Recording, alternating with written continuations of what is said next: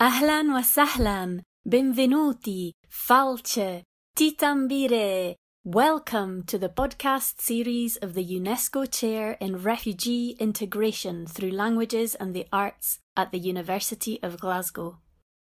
We bring you sounds about integration, languages, culture, society, and identity. Welcome everybody, and Falce, thank you for coming to our Spring School, our last day of the online Spring School and of Spring School for this year. Without further ado, I'm going to hand over to Asa, who is going to be your host for today. Thank you, Asa. Thank you, Alison. Good morning, lovely people. Good afternoon. Good being here online at the last day of the online Spring School, which follows on from wonderful, wonderful online days before and the in-person last week. So it's a really great joy to be continuing this. So this morning's session is a really interesting and multifaceted one. The first session today is going to be held by Dr. Laura Cariola and Dr. Deirdre McKenna. They're going to talk to us about third culture dialoguing.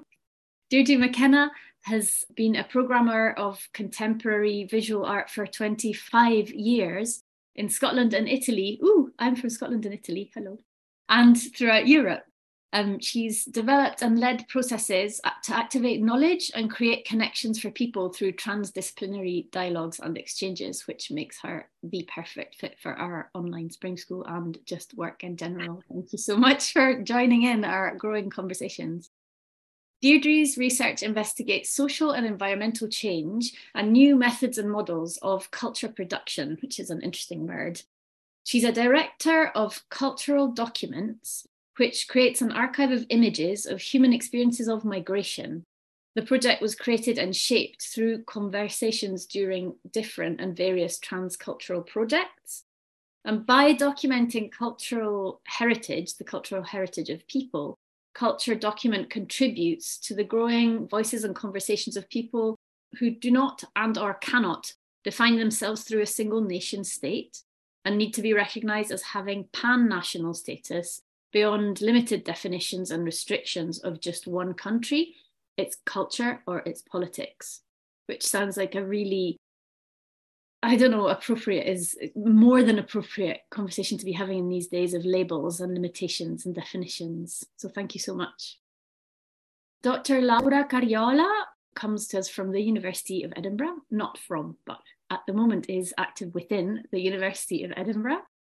Dr. Cariola is a mental health practitioner, a linguist, and a psychologist in the Department of Clinical and Health Psychology at the University of Edinburgh. She herself is a third culture advocate and is of multicultural heritage. Her background is Italian, Croatian, and German. So a multicultural heritage, and her research focuses on exploring the lived experiences of third culture kids and their mobile families, using both quantitative and qualitative methods appropriately.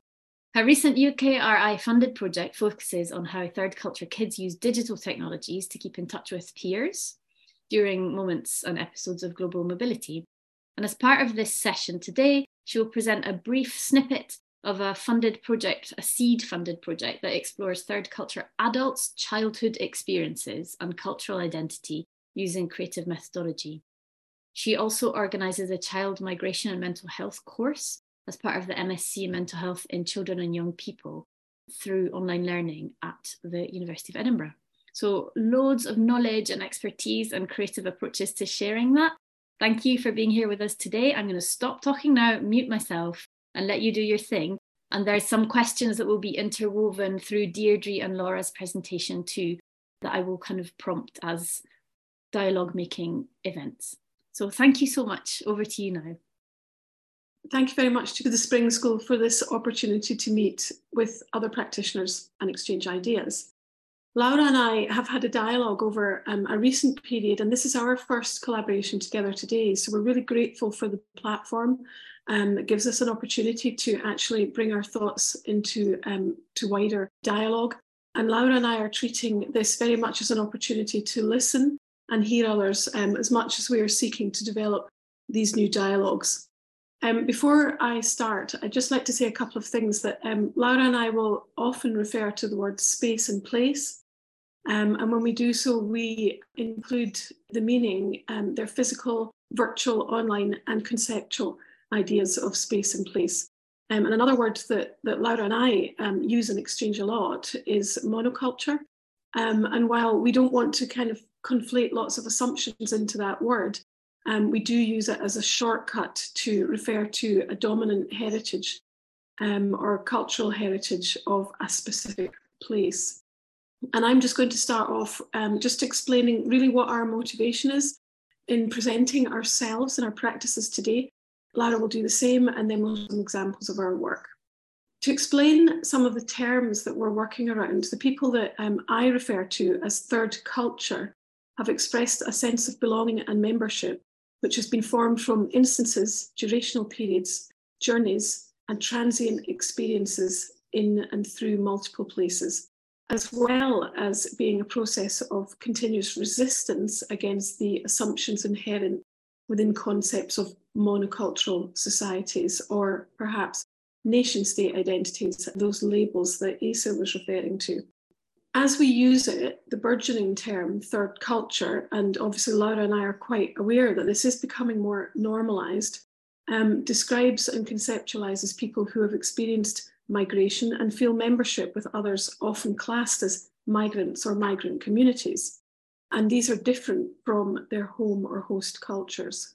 Within our use of the term, home culture would be a passport culture, and a host culture is the place or the state in which somebody has experienced migration, and is the second culture. And the third culture would be the interaction between these two, and in between cultural space or a transient space between what is generally acknowledged as a recognised culture. So the term third culture is becoming popular with many people because it is a way of acknowledging that heritage, travel, migration, and new surroundings create a new sense of identity, unique to each individual person's journey and experience, values, and also like their life world formation. So rather than indicating a specific location, the challenge for a third culture person is in explaining where I belong or where I'm from is something that they have to do through experiences and journeys, which are made up of moments and long periods of time, and through which a sense of connectedness emerges through the relationships that develop. So working in relational and interdisciplinary frameworks, which is Laura and my methodologies, acting as researchers initiating new collaborations, we're seeking to render tangible somehow, to reify these intangible aspects of third culture and transitional sense of identity. And really just in general, asking the question, what does it mean to be third culture? So in doing so, we're seeking platforms and arenas and spaces and opportunities to realise our practices and to give voice to people who don't necessarily define their sense of identity through established institutions and singular nation states. So there's quite a lot of words there, but the dialogue around these terms is so emergent and so transitional, and that what we wanted to do this morning really is to make space to just reflect on that itself. So Laura, it would be nice to hear your introduction. Yeah, so thank you, Deirdre. So yeah, I mean, third culture is a bit of a term, and it's kind of becoming more familiar, I think. Also in academic literature, it's more recognized. It's not necessarily like third culture is not like a homogeneous mix between first and second culture. And a lot of people who are third culture also have themselves mixed heritage with parents of different cultures. Also, first and second generation migrants are also part of it. So it's really difficult to say what is really third culture. And as you say, it's more like an intangible kind of concept or maybe way of seeing culture or, So essentially, that's also the point of this meeting. So we would like to engage in an open and reflective and interdisciplinary dialogue, with a focus on the world from the perspective of third culture experiences, including liminal spaces, sense of belonging and identity in transition, and also openly living through the process of answering questions of belonging and also exploring identity in transition. And as part of this, we aim to create and find a community of practitioners where the notion of third culture is at home rather than something other or out there or not part of their own understanding of the world. And to put this also into use and through this to contribute to a growing sense of community of interdisciplinary practitioners. And the idea of this as well is to raise awareness of third culture within communities and to contribute to work which essentially challenges monoculturalism and also monoculturalism in Scotland. So I'm handing over back to Deirdre. Great stuff. So as I said, as part of this session, we will talk a little bit about as our roles as dual producer participants. So both Laura and I initiate our projects, but we consider ourselves to be a participant in this work as a process of formation of understanding and sense making of the contexts and the communities that we practice in. An important point for us is that our perspective is that we approach situations as third culture members rather than feeling that we're representing a minority. We're working with people that we identify with. And so we're going to move on to present some examples of our practice. And then after that, we've got a couple of questions that we'd like to discuss. So this is just like a really brief presentation of like a more recent project called Exploring the Cultural Repertoire and Repertoires of Adult Third Culture Kids or Third Culture Adults through multimodal autobiographies. And this was like a seed-funded project from the University of Edinburgh, School of Health and Social Science. So the exposure to multiple cultures during the formative years generally impacts on kind of third culture children's development to develop a coherent sense of social cultural identity, although it's questionable if anyone ever develops a coherent sense of identity anyways. But many third culture adults feel culturally rootless, like they don't belong to any culture, including their passport cultures.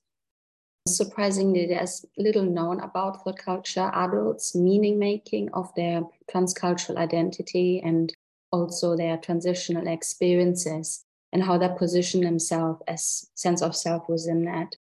So through the lens of multimodal autobiographical methodology, I adapted actually a method that was used for bilingualism, but I adapted it for multiculturalism in a way. So this project aimed to answer the following research questions. How do third culture adults experience and represent their cultural repertoires?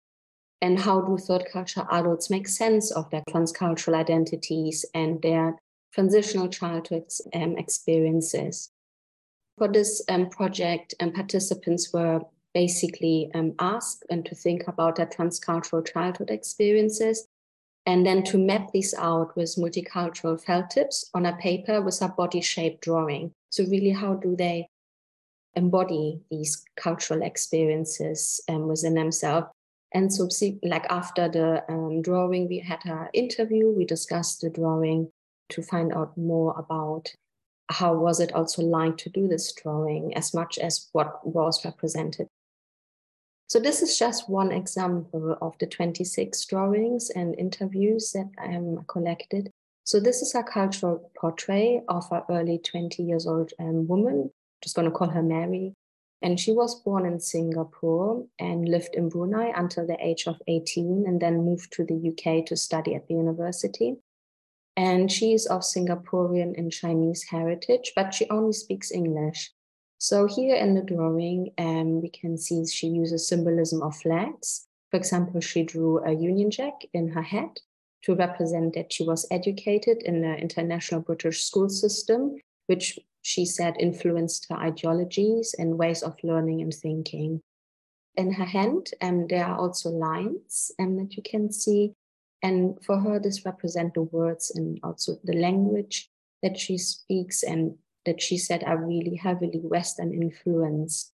And she mentioned that her hands give her freedom to be anywhere in the world and to use her language to do, her job of writing. So she does some journalism of some sort, and she also communicates in English. And then in the chest area, they're like black and yellow stripes, which represent the national colors of the Singaporean flag, where she lived for the most part of her life.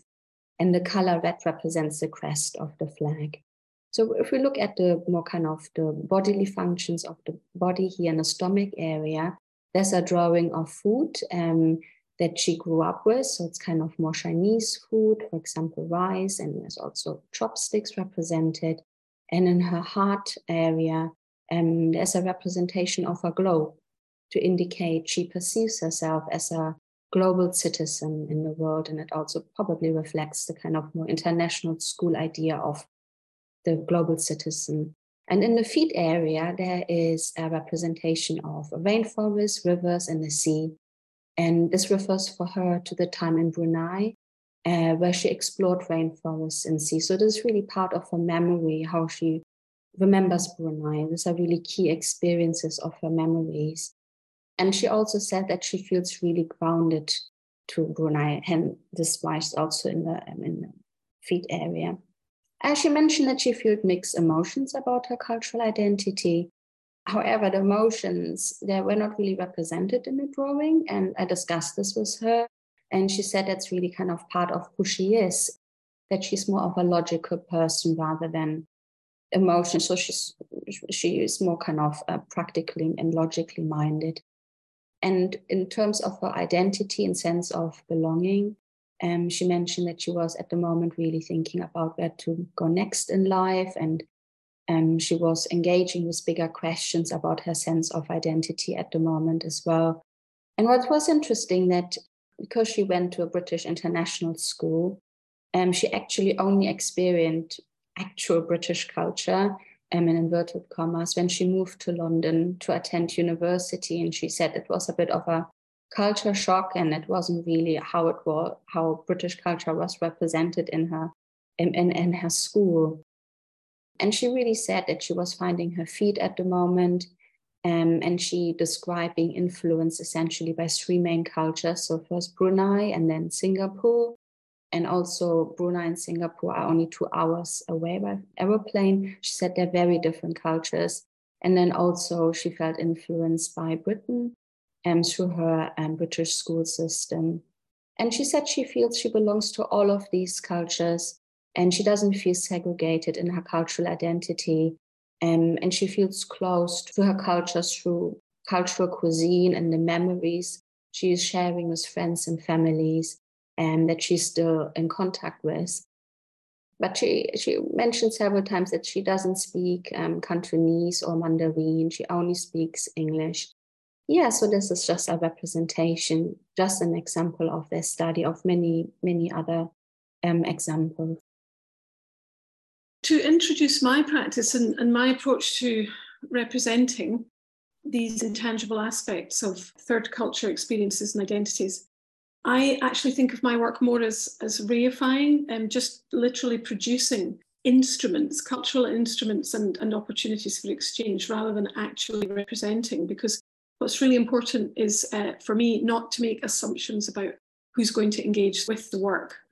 So because of this kind of difficulty to make a piece of work for a very specific audience, I think it's more appropriate for me to say that I simply work to reify or render tangible rather than to actually represent specific voices.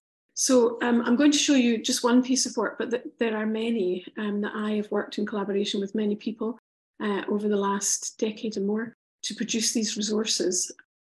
And the example I'll show you was commissioned by Bernadette O'Rourke as part of the COST New Speakers Research Project. It was an EU collaboration with many countries. And the aim was to really get under the skin of the experiences of people who are spending significant parts of their lives speaking languages which are not their mother tongue. So, of course, that is people who have experienced migration and are forming third culture identities.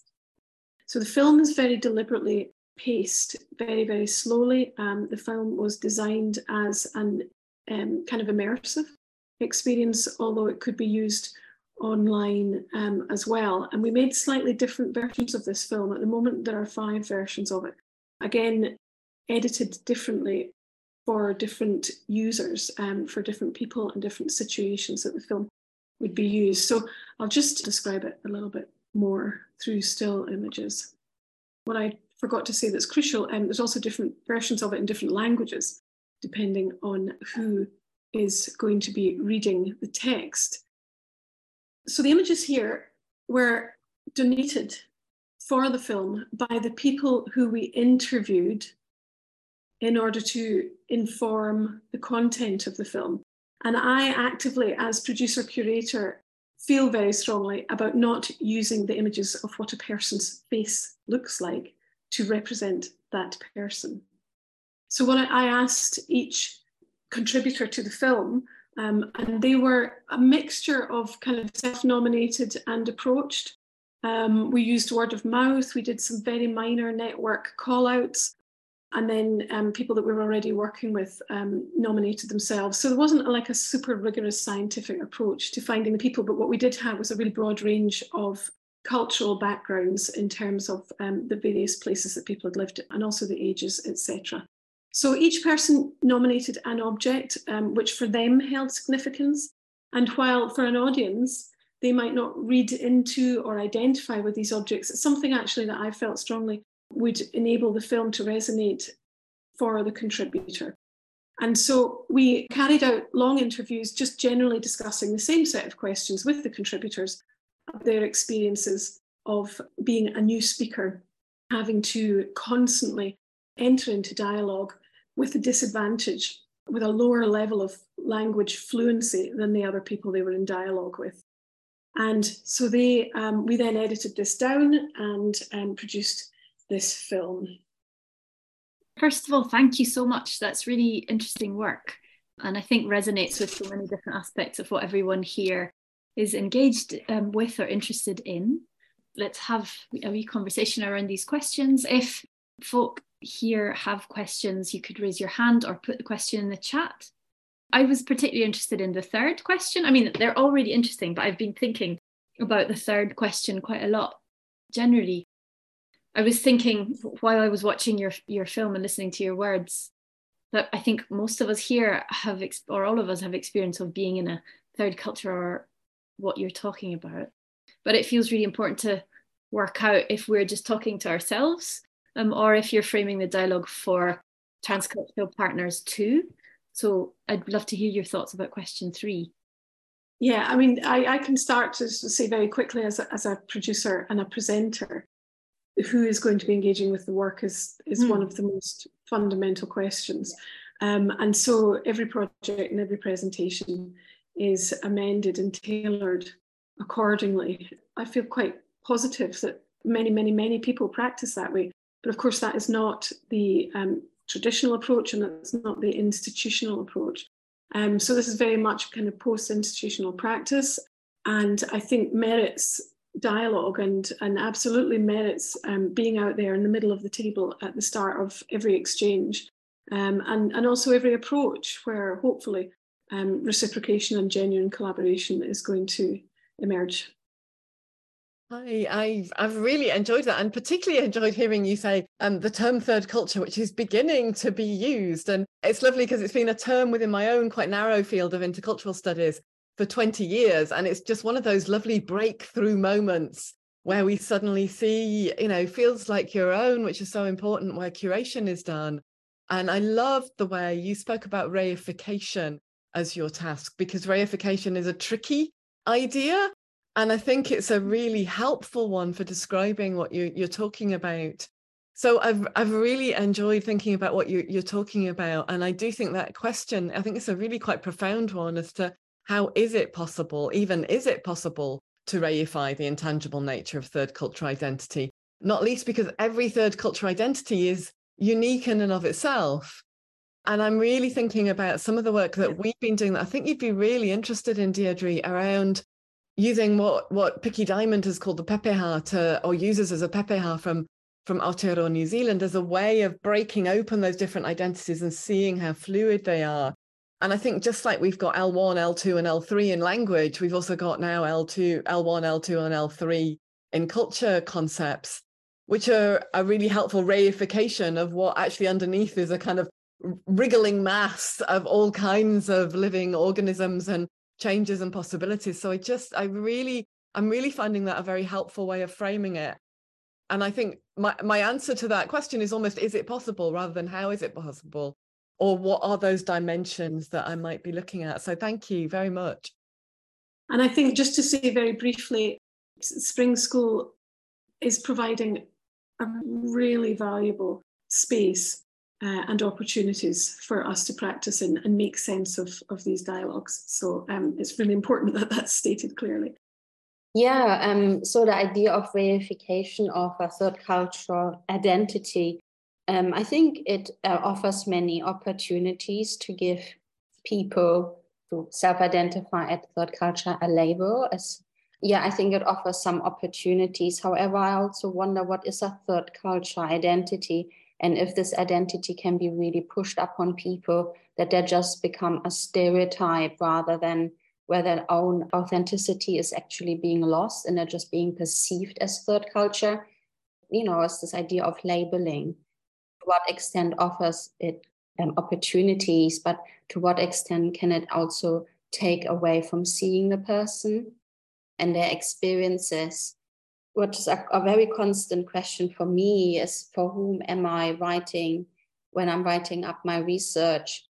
I feel like sometimes I'm standing really close to the trees that in the forest. So I need a dialogue often with another researcher who has a bit more of an objective distance, I think, to the whole kind of idea about culture and third culture.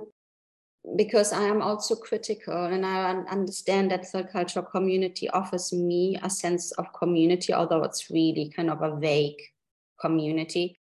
But it offers me something that I otherwise do not have. But to what extent can I be critical, and how do I keep my own emotions out when I'm analyzing particularly qualitative data? And who am I writing for? Is it for the third culture people? Is it the participants? Or is it for people who don't know about third culture?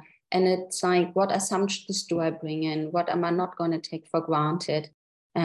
So it becomes a really complex dialogue about also critical thinking, but also being sensitive and finding a balance there, and within it myself, in a way that I feel that that's appropriate and ethical as well. So it's really a difficult line to walk, I feel. So these are my thoughts. Thank you so much. Thank you both very, very much.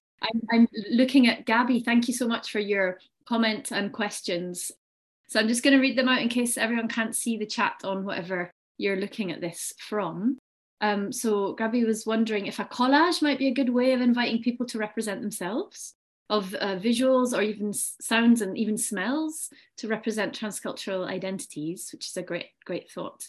And then Gabby was also wondering about the idea of mother tongue, how it can exist and be lost without physical migration. So second generation migrants who choose never to speak their mother tongue. And then talking about the loss and the regaining, a recuperation of Gaelic and the loss of regional dialects in Scotland. Laura and Deirdre, I think it's a very, very wonderful programming. Can we just take a second or many seconds to thank and congratulate Bella, who is behind the wonder that is Spring School, for how these sessions just all really flow into each other so well. It's a work of genius.